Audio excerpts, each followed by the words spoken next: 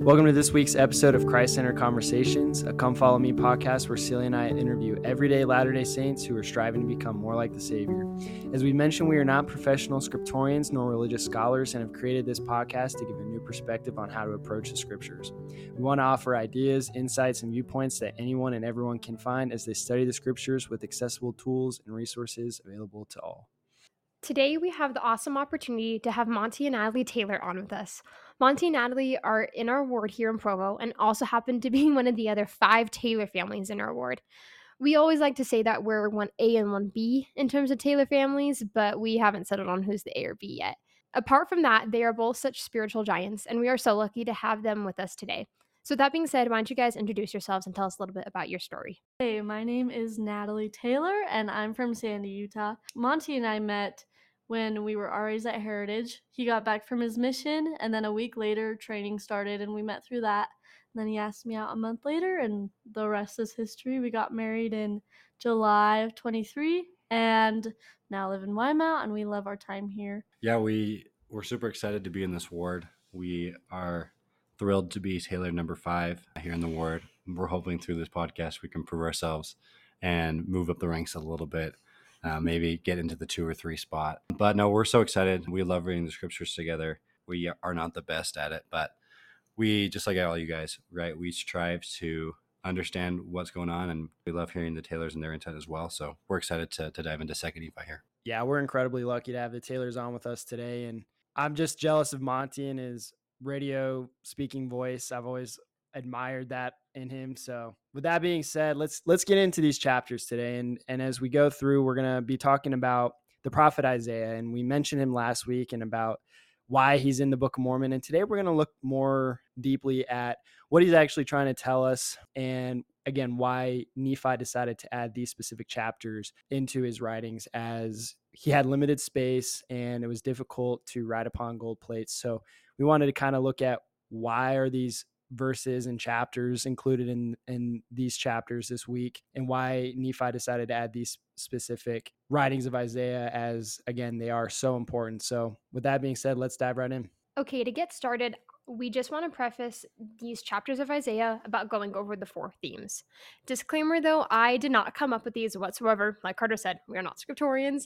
This actually comes from the Book of Mormon Institute manual. I will swear by it anytime I read the scriptures. You literally can just Google Book of Mormon Institute manual LDS and it will come up pretty fast.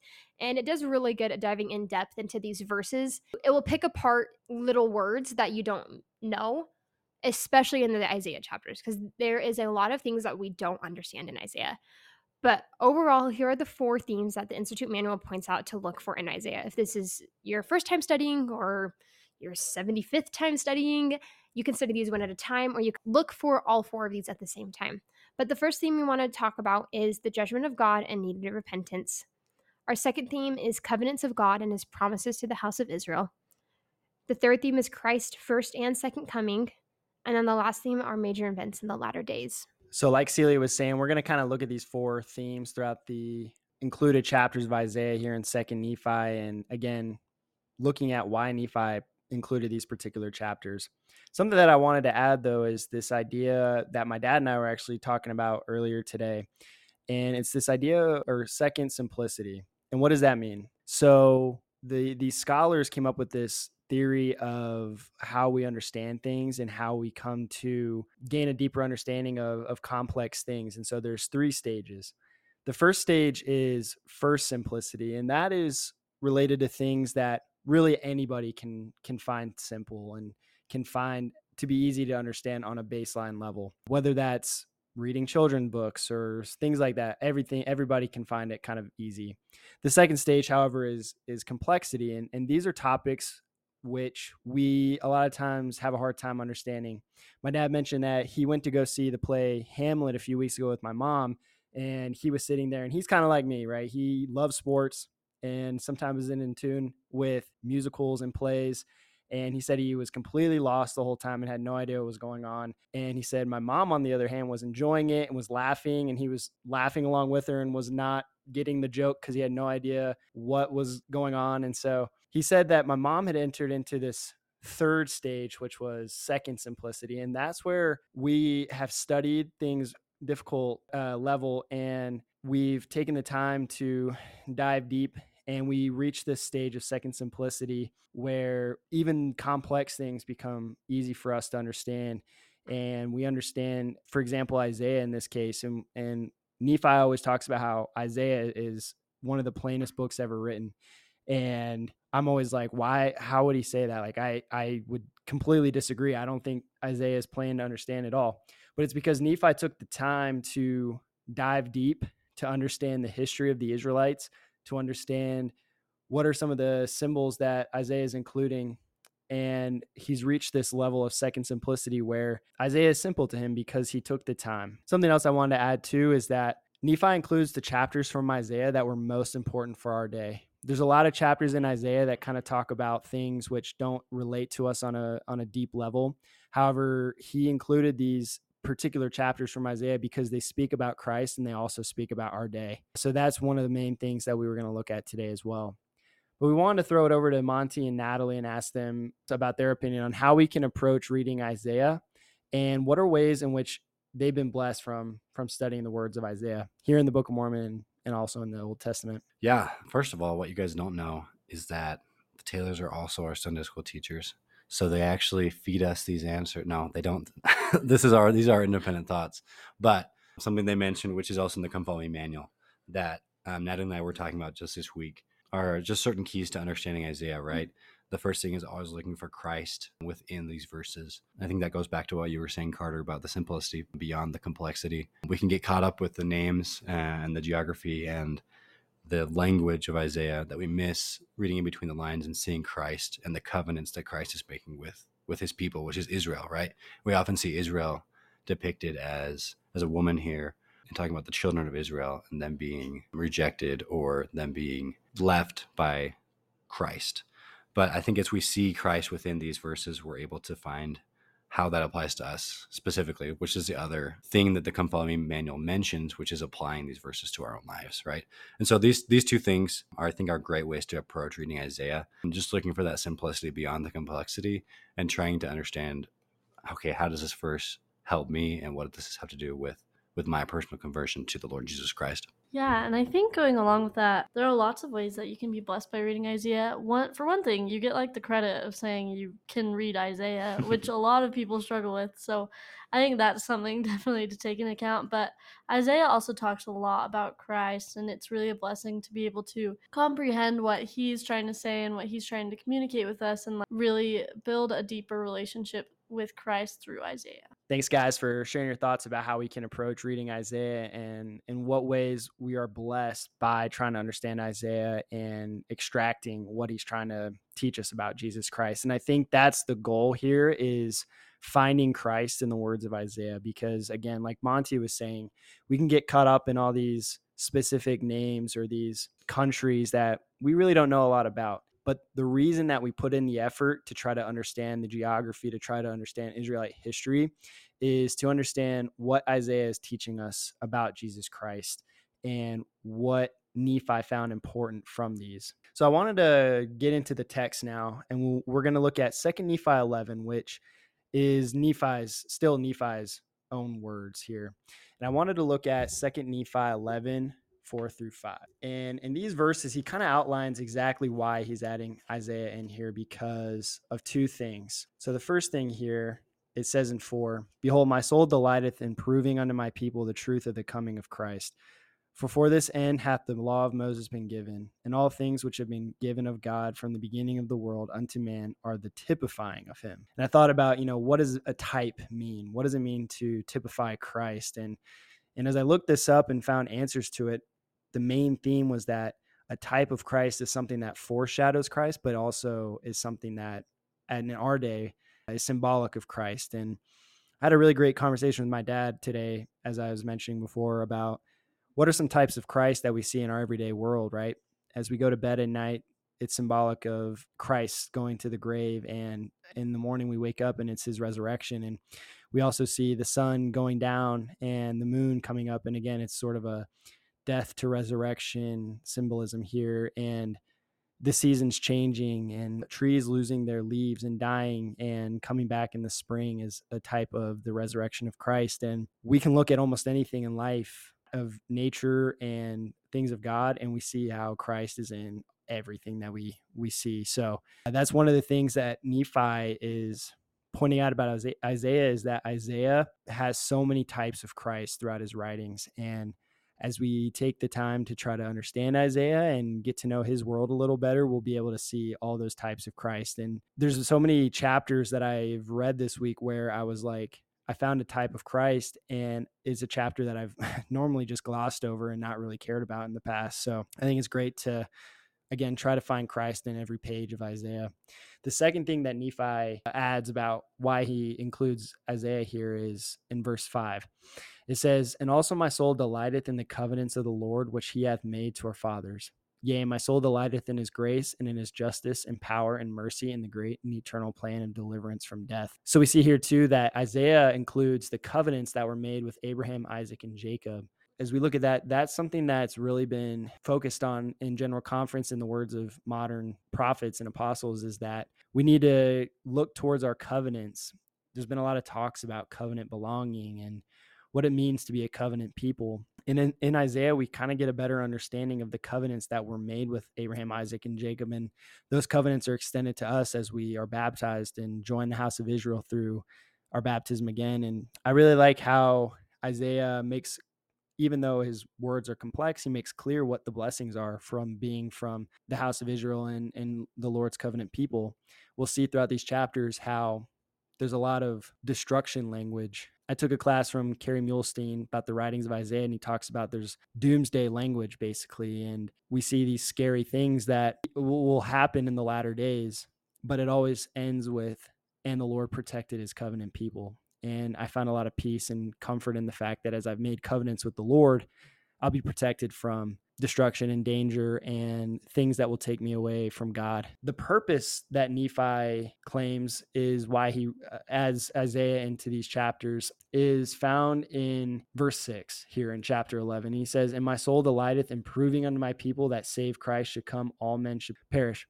For if there be no Christ, there be no God. And if there be no God, we are not. For there could have been no creation, but there is a God, and he is Christ, and he cometh in the fullness of his own time."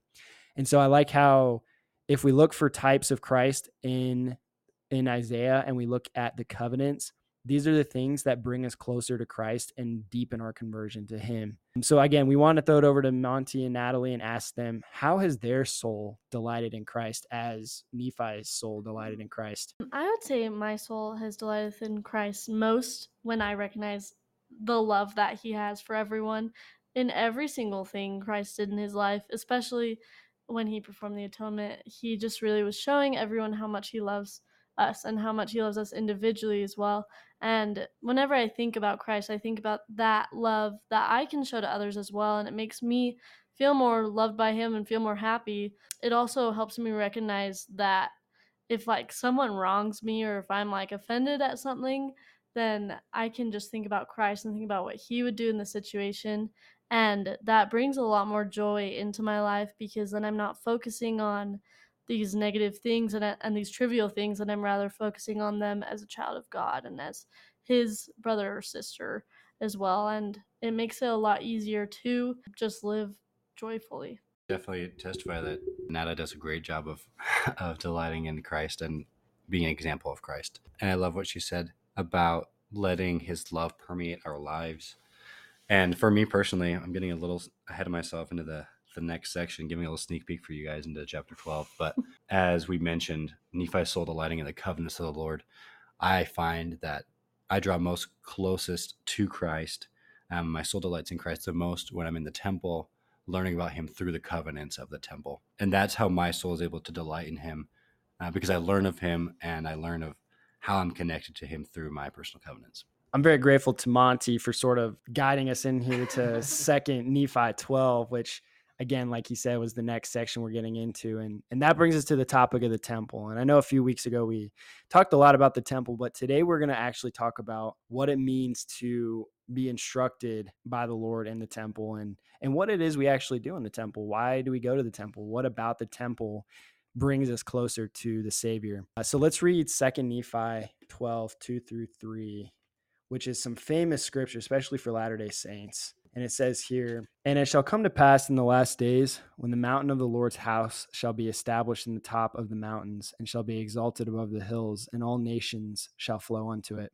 And many people shall go and say, Come ye, and let us go up to that mountain of the Lord, to the house of the God of Jacob. And he will teach us of his ways, and we will walk in his paths. For out of Zion shall go forth the law, and the word of the Lord from Jerusalem." I love these scriptures because we get a very clear image of what it means to go to the temple and be instructed by the Lord. And I love also this idea that all nations shall flow unto the temple. And I want to share an experience that actually my friend Jake Harvath, who was on with us for our first episode, shared with me while we were on our mission. And he talked about how when he was in high school, he was a temple worker at the Provo City Center Temple. And he said that there was a Filipino man that would come in all the time, and he had thousands of names from his ancestors. And apparently he had moved to Utah because the Philippines temple where he was from was unable to keep up with him. Basically, like they didn't have enough people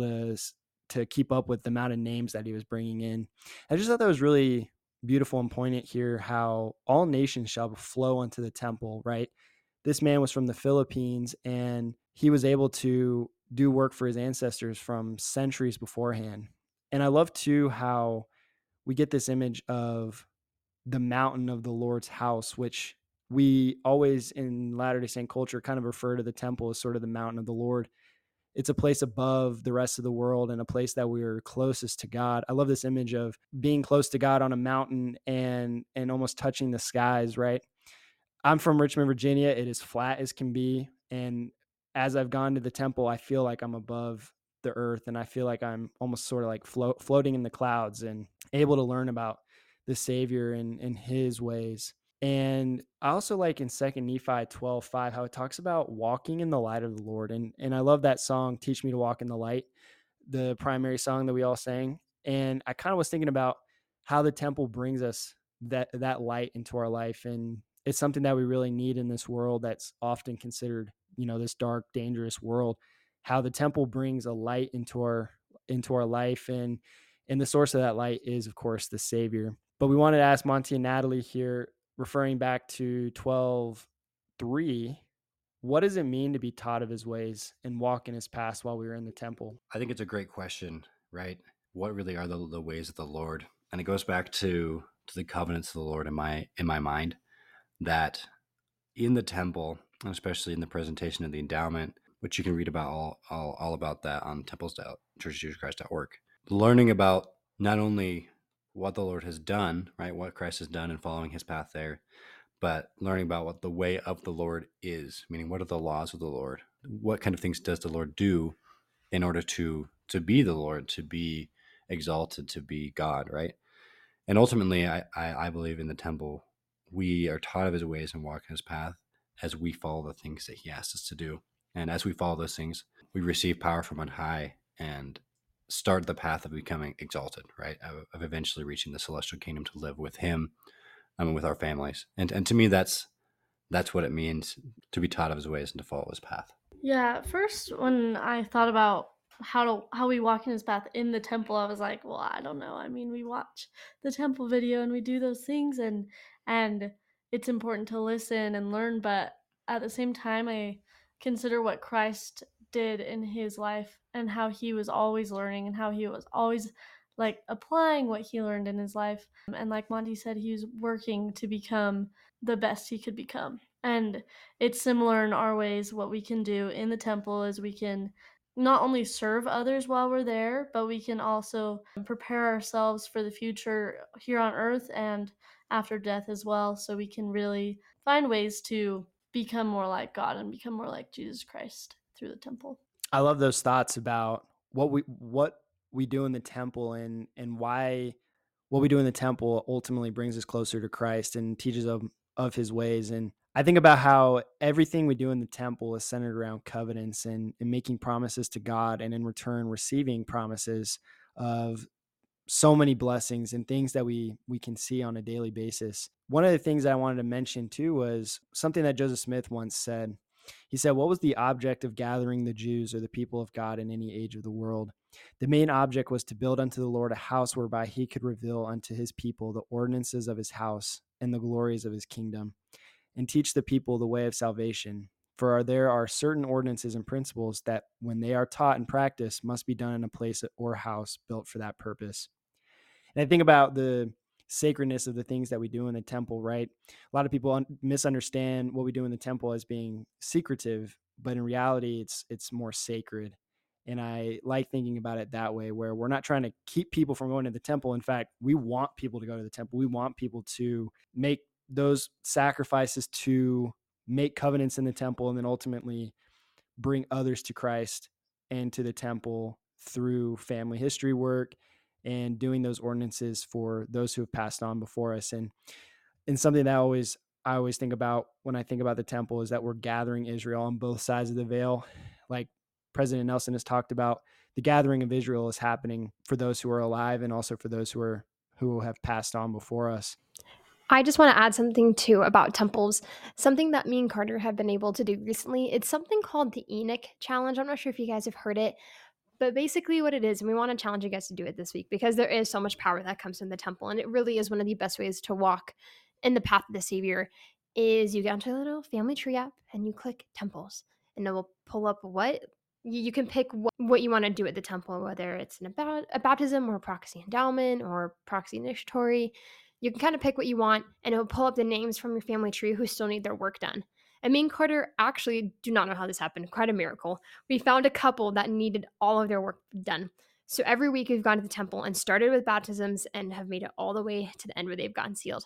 And it has been probably one of the most powerful things. And at least for me, it was from my family side, from my grandma's side, and she passed in 2018. And she was so huge on family history and doing temple work for them. And so it was really cool to find a couple on her side that still needed every step of temple work done. And I just want to testify of the power of that super fast. So anyways, like 2nd Nephi chapter 13, I wanted to read verse 9, and then we're going to pass it over to our special guest. But in verse 9, it reads, "The show of their countenance doth witness against them, and doth declare their sin to be even as Sodom, and they cannot hide it. Woe unto their souls, for they have rewarded evil unto themselves." So read the last half of that verse, because I'm really hoping none of you out there are evil, but I love the first part of this verse where it says, "The show of their countenance doth witness against them." And I just kind of think like about when I'm walking around in my daily life. Carter always makes fun of me because I have a really bad RBF. And if I'm walking around campus,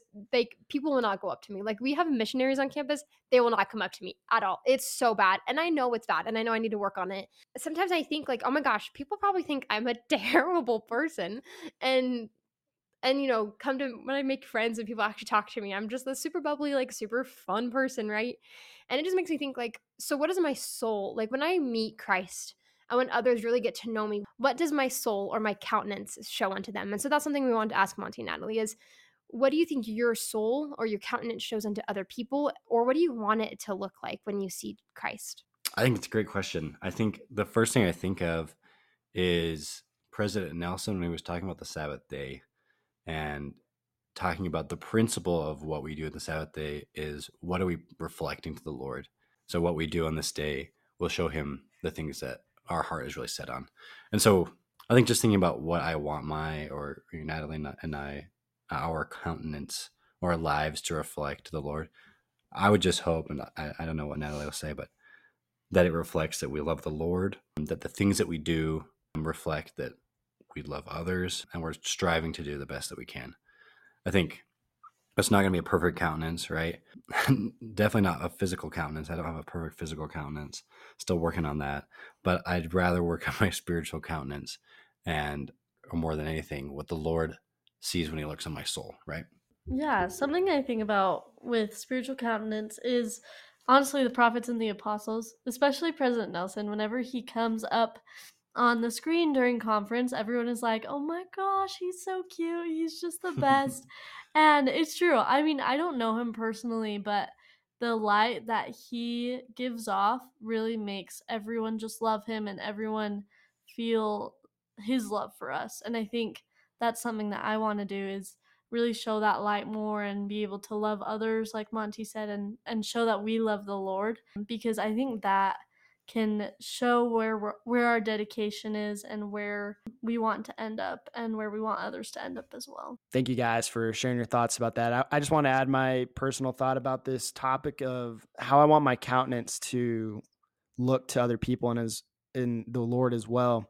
Something that I was thinking about is, as members of the church, we're supposed to be sort of a light to other people, kind of like Natalie was saying, and in the ways that we show others that the gospel really makes us happy.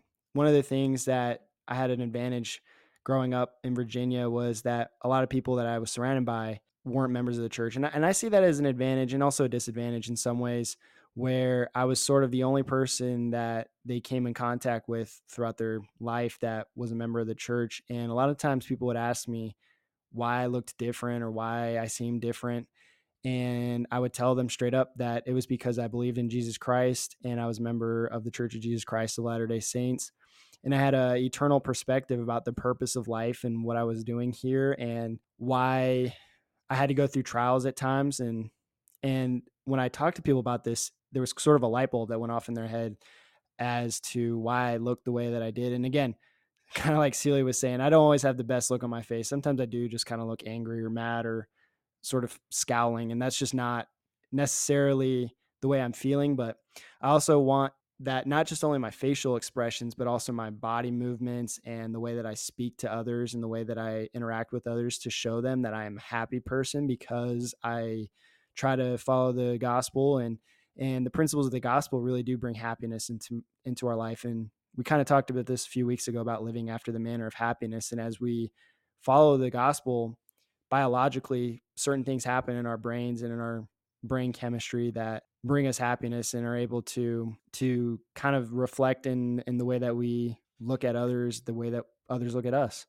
So I really like what everyone has said about trying to show to others and to the Lord that we are his followers and that we're happy for doing so. So let's move into 2 Nephi 14 now. And we're going to look at 2 Nephi 14, 5 through 6, where the Lord is described as sort of a refuge to the storm. And I love this imagery. And I think most people who read this verse kind of relate to this. We all live in a world of a lot of turmoil, a lot of stress, a lot of mental illness, a lot of things that seek to strip away our peace. And when I think about Christ as a refuge, that would make us refugees. And I think about, well, what are we refugees of? What are we trying to avoid? And the powers of the adversary are all around us, and it kind of can seem like we are refugees. We're trying to run away from those forces at all times. And where do we run to? We run to Christ, and Christ is that place of sanctuary and that place of peace and comfort and protection at the same time. When I think about refugees who are fleeing political crises or economic instability or things like that, I think about the country that takes them in, and they provide a place for them. They provide normally opportunities for jobs and things like that. And I think about how Christ provides us with opportunities to be protected from temptation, from other spiritual crises, so to speak, in our life. But we want to ask Monty and Natalie here, how can we find refuge in Christ, and how can he be our source of peace and comfort amidst the turmoil of this world? Something I think about when taking refuge in Christ is Joseph Smith's situation in Liberty Jail. Really a significant part of his life when he was really struggling. He was in the cold and probably absolutely miserable, I would assume. And all he could do was pray and feel that comfort, and he got his answer, which may have not been the answer he wanted, but it was just like, peace be unto thy soul, in D&C 121:7, I believe. Thine adversity and thine affliction shall be but a moment. And that's really special to me because it reminds me that Christ is looking down at us and he is always with us. But sometimes when we don't recognize that, it's going to make every moment feel so much longer and so much harder. But in reality, he is the one we can turn to feel that peace and feel that comfort in any situation we're experiencing. And sometimes the answers we're looking for might not be the answer he wants to give us, but it's the answer we need in the long run.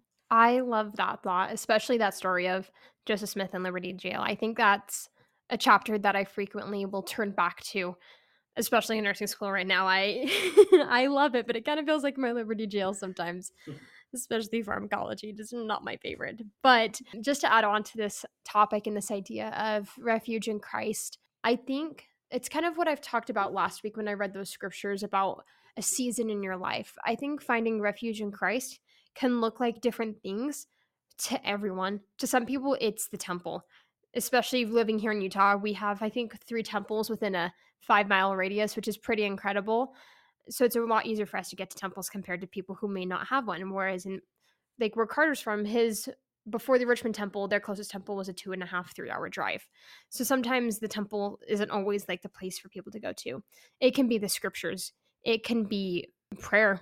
It can honestly even be sometimes your just quiet apartment, your room. I know for me, when I was on my mission, and it's something that I really need to get back into, is I would every night before bed, you'd get ready for bed, and then you'd say your own personal prayers, and then you say your companionship prayers, or vice versa, however you guys decide to do it. And every night I said, I love you, sister so and so, I'm going to pray. And I'd walk into the bathroom, I'd shut shut the door and lock it, and I would kneel down in the bathroom. That way I could actually say my prayers out loud, but not too loud because I was trying to stay somewhat private. Because sometimes I needed to pray for compassion over my companions, but that was my refuge in Christ, was being able to be in that room or study or whatever apartment I was in, finding that finding a space and making it sacred. That's what a refuge in Christ looks like, is making something in your everyday life so sacred and holy and set apart. And you can't do that without Christ. You can't. And that's why he is our refuge. Like Celia was saying, I love this imagery of seeking refuge in Christ and creating sort of a sanctuary in our own personal life where we can go to in times of stress and in times of desperation. And I think there can be a literal sanctuary that we go to sort of be private and plead with the Lord on our case. And I think there's a place we can go in our mind where the Lord speaks peace to our mind as he did to Joseph Smith. Going forward here, we're going to go to 2 Nephi 15. And I love 2 Nephi 15 because it talks about the latter days, basically. And it talks about how there's going to be a lot of turmoil and destruction and wars and rumors of wars and a whole bunch of stuff going on in the latter days that are trying to take away our peace and try to take away our spiritual capabilities. And I really like 2 Nephi 15:26. So I'm going to pull that up real quick and read that verse. So it says here, and he will lift up an ensign to the nations from far, and will hiss unto them from the end of the earth. And behold, they shall come with speed swiftly. None shall be weary nor stumble among them.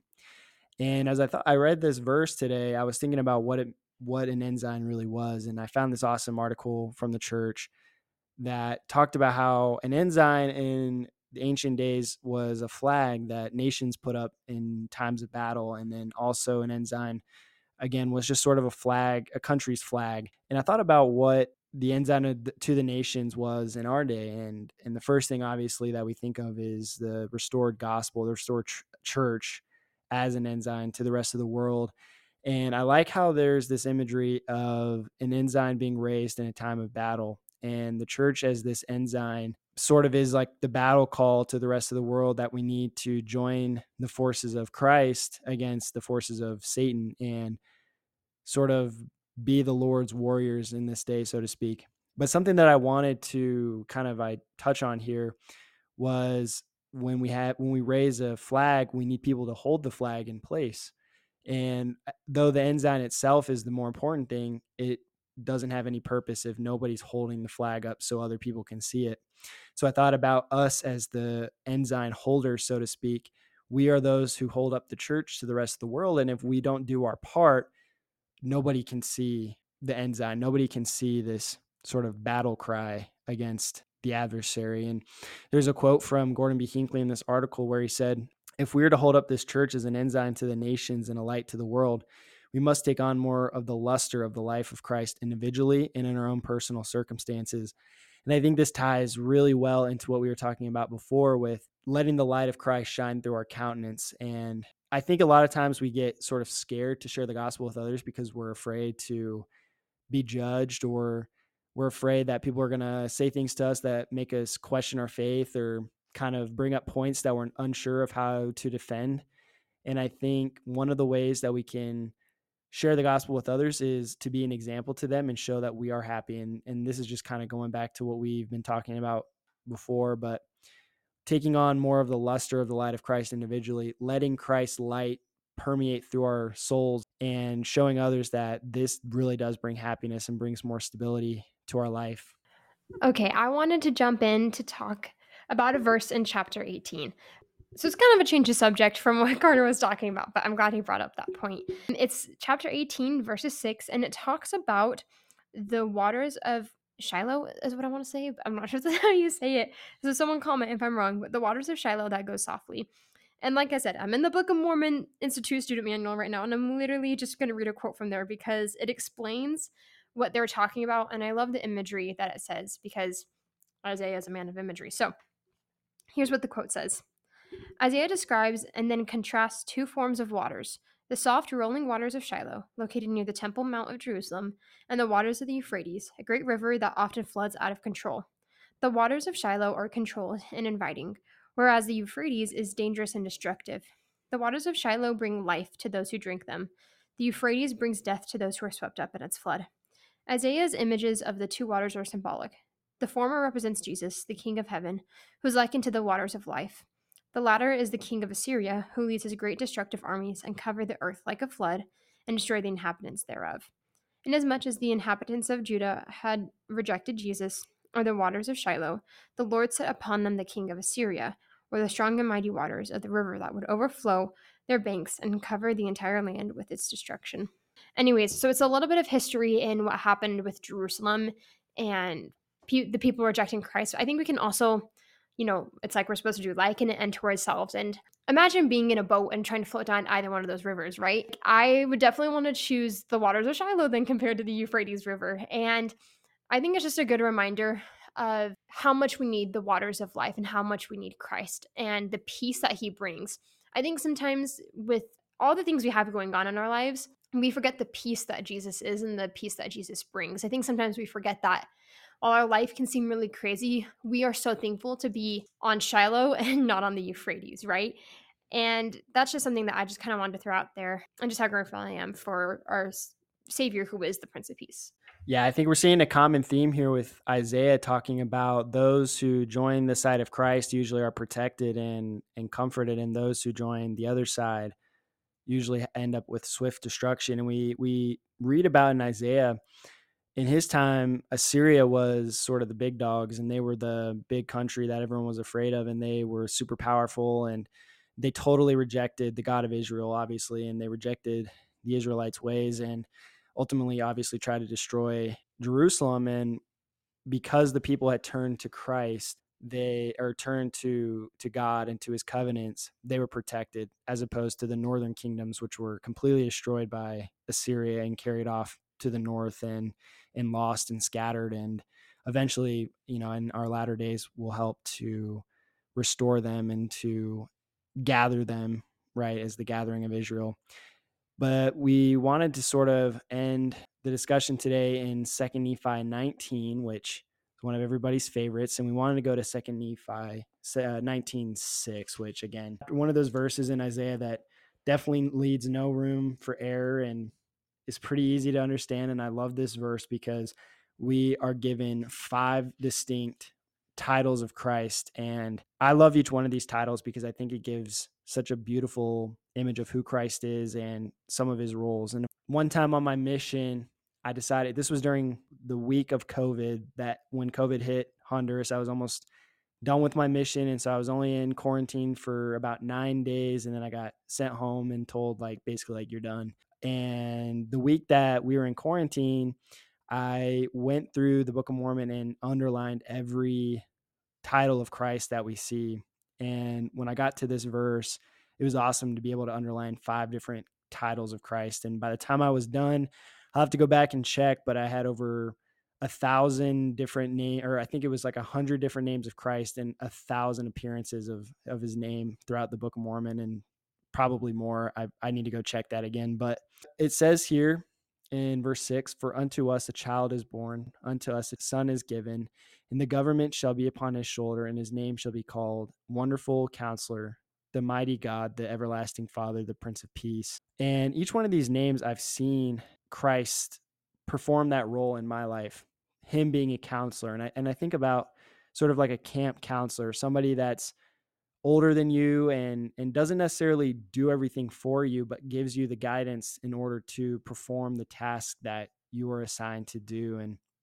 And then I think about the mighty God, how Christ has all power. He's omnipotent and he's omniscient. He knows everything. In this day of so much confusion and so much wondering who's right, who's wrong, and so much debate and argument and contention, knowing that Christ has all power and he knows all things gives us the source where we can turn for any bit of truth that we need. And that brings me a lot of comfort because, again, I live in a time where I'm not sure who's right, who's wrong, and I know for a fact that Christ will always be right. And then I think about the Prince of Peace, obviously somebody that publishes peace and publishes tidings of good joy. And I like the word Prince because obviously our Heavenly Father is sort of the King of Peace. And I like imagining Heavenly Father and Jesus Christ working together to promote peace throughout the world and seeing how they've done so in my life and also in the lives of those that surround me. So I've mentioned this a few weeks ago, but I'm in a music class and we were studying Handel's Messiah. And when we came to the song about this verse, the whole song is just them singing this verse over and over again. And the Tabernacle Choir has also sang this song many times. And I really love the emphasis that they put on each one of these titles of Christ. And I think it's such a beautiful piece of music. So I invite you guys to listen to that too as you read this verse. Okay, so I have the responsibility of closing our podcast with this last topic. And this last topic is also found in chapter 19. So in this chapter, there's a phrase that's repeated 3 different times. And I've gotten written out my scriptures 1, 2, 3. Because whenever something happens 3 times, it means it's a pretty big deal. And the phrase that's repeated 3 times is, but his hand is outstretched still. And his hand being Christ. And so we wanted to turn this over to Monty and Natalie to ask them how they've seen the Lord's hand outstretched still in their lives and ask them for their final testimonies as well. Yeah, we appreciate the opportunity to share this, our testimonies here at the end. And I think we could share a lot of different stories about how we've seen the Lord reaching out on his hand to us, right? But one thing I just wanted to share, and I'll keep the description of the story brief, but when I was on my mission back a couple years ago, there was a time on my mission where it was a really, really dark time for me. Basically, within 3 or 4 weeks, my friend who was serving in Texas, he was in a car accident. And you might have seen this back in the day. But he passed away along with his companion. And this is someone that I'd grown up with. He was really close to my family. His siblings were really close to my family still. And that happened 4 days into I was starting to train for the very first time. So I was training a new missionary. And hard part about that, of course, was that I felt like I needed to be everything for this new missionary who he didn't speak Spanish. He didn't really know what he was doing. He's awesome, but he was a new missionary. And so I felt like I really couldn't be there for him. And that further made me really struggle with it. And in that time of just kind of despair for me, I'm thinking about my friend and his family and, of course, my relationship with him. I really felt the Lord reach out his hand to me and lift me in a way that I really haven't felt it before, where he really was carrying me. He wasn't just pulling me along, but he was carrying me at that time. And so I think the important principle I learned from that experience more than anything was the testimony that God is there, especially in our trials, in the midst of our trials. And the kind of peace that he offers us is a peace that comes in the trials and through the trials, not without the trials, right? And so my testimony from that experience and always has been a testimony of God's love for us. Now, I know that God is aware of us. He's very aware of the details of our lives. And I'm sure that at that time, God knew not just that week, but the week leading up to that, the things that I needed in order to be prepared for A, of course, the tragedy of hearing my friend passing away, and B, being able to train a new missionary, right? And so the Lord being so involved in our lives is is a testimony that I have, that he's always there for us.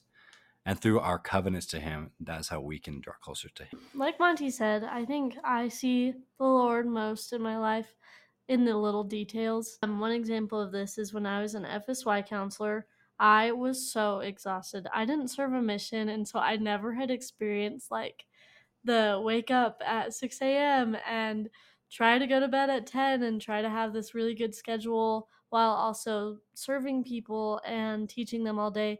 But as an FSY counselor, you kind of have to do something similar with the youth. And I just remember this one time specifically. My sweet assistant coordinator stayed up with one of my youth during the night, and I had no idea. My youth was sick, and I was exhausted, so I went to bed, and she like answered the call for my youth and was just there the whole time and didn't like complain about it in the morning and didn't ask me to be there. And she just was a big blessing in my life that day and my youth's life, which meant a lot to me. And I know that she was able to listen to the Spirit and really like be Christ-like for me in that moment. And I felt experiences like that all throughout FSY and throughout my life, honestly. And I would just like to bear my testimony on Christ's light and Christ's hand in our life. I know he will never ever leave us alone, and that he's always carrying us even if we can't tell, and that if we look for him, we'll be able to find him. Recently, Monty and I have been trying to talk about what we're grateful for every night, and that's made a big difference on how we can recognize Christ's hand in our life, and I know that he will never leave us. I just wanted to leave my testimony as well about Isaiah and how important it is to study his words. We read about in 3 Nephi 23 how the Lord himself commands us to search Isaiah because his words will be fulfilled. And also he speaks about our day and he speaks about Christ himself. And I can't think of more scriptures that really speak so poetically and beautifully about the Savior. And again, I'm very grateful for Isaiah, and I've definitely changed my perspective on approaching Isaiah as I've tried to understand him and understand who he was and why he says some of the things that he says and the way that he says them. And so again, I'm very grateful for Isaiah and for the many resources that are available to us to be able to understand Isaiah. We had a cool experience in Sunday school today where people were just looking up on their phone, what does a stumbling block mean? And they were finding answers that brought them understanding of the scriptures and more insights into the Savior's life. So I leave my testimony again. And again, these conversations are always centered around Christ, and we want to make him the focus for not only our conversations, but of our life from week to week. So join us next week as we study 2 Nephi 20 and 25, which are some awesome scriptures. And I love Nephi's when he talks about Jesus Christ, how his people talked of Christ and rejoiced in Christ. And we'll get to that verse next week. But for me, this is Carter. And this is Celia. And this is Christ-centered Conversations.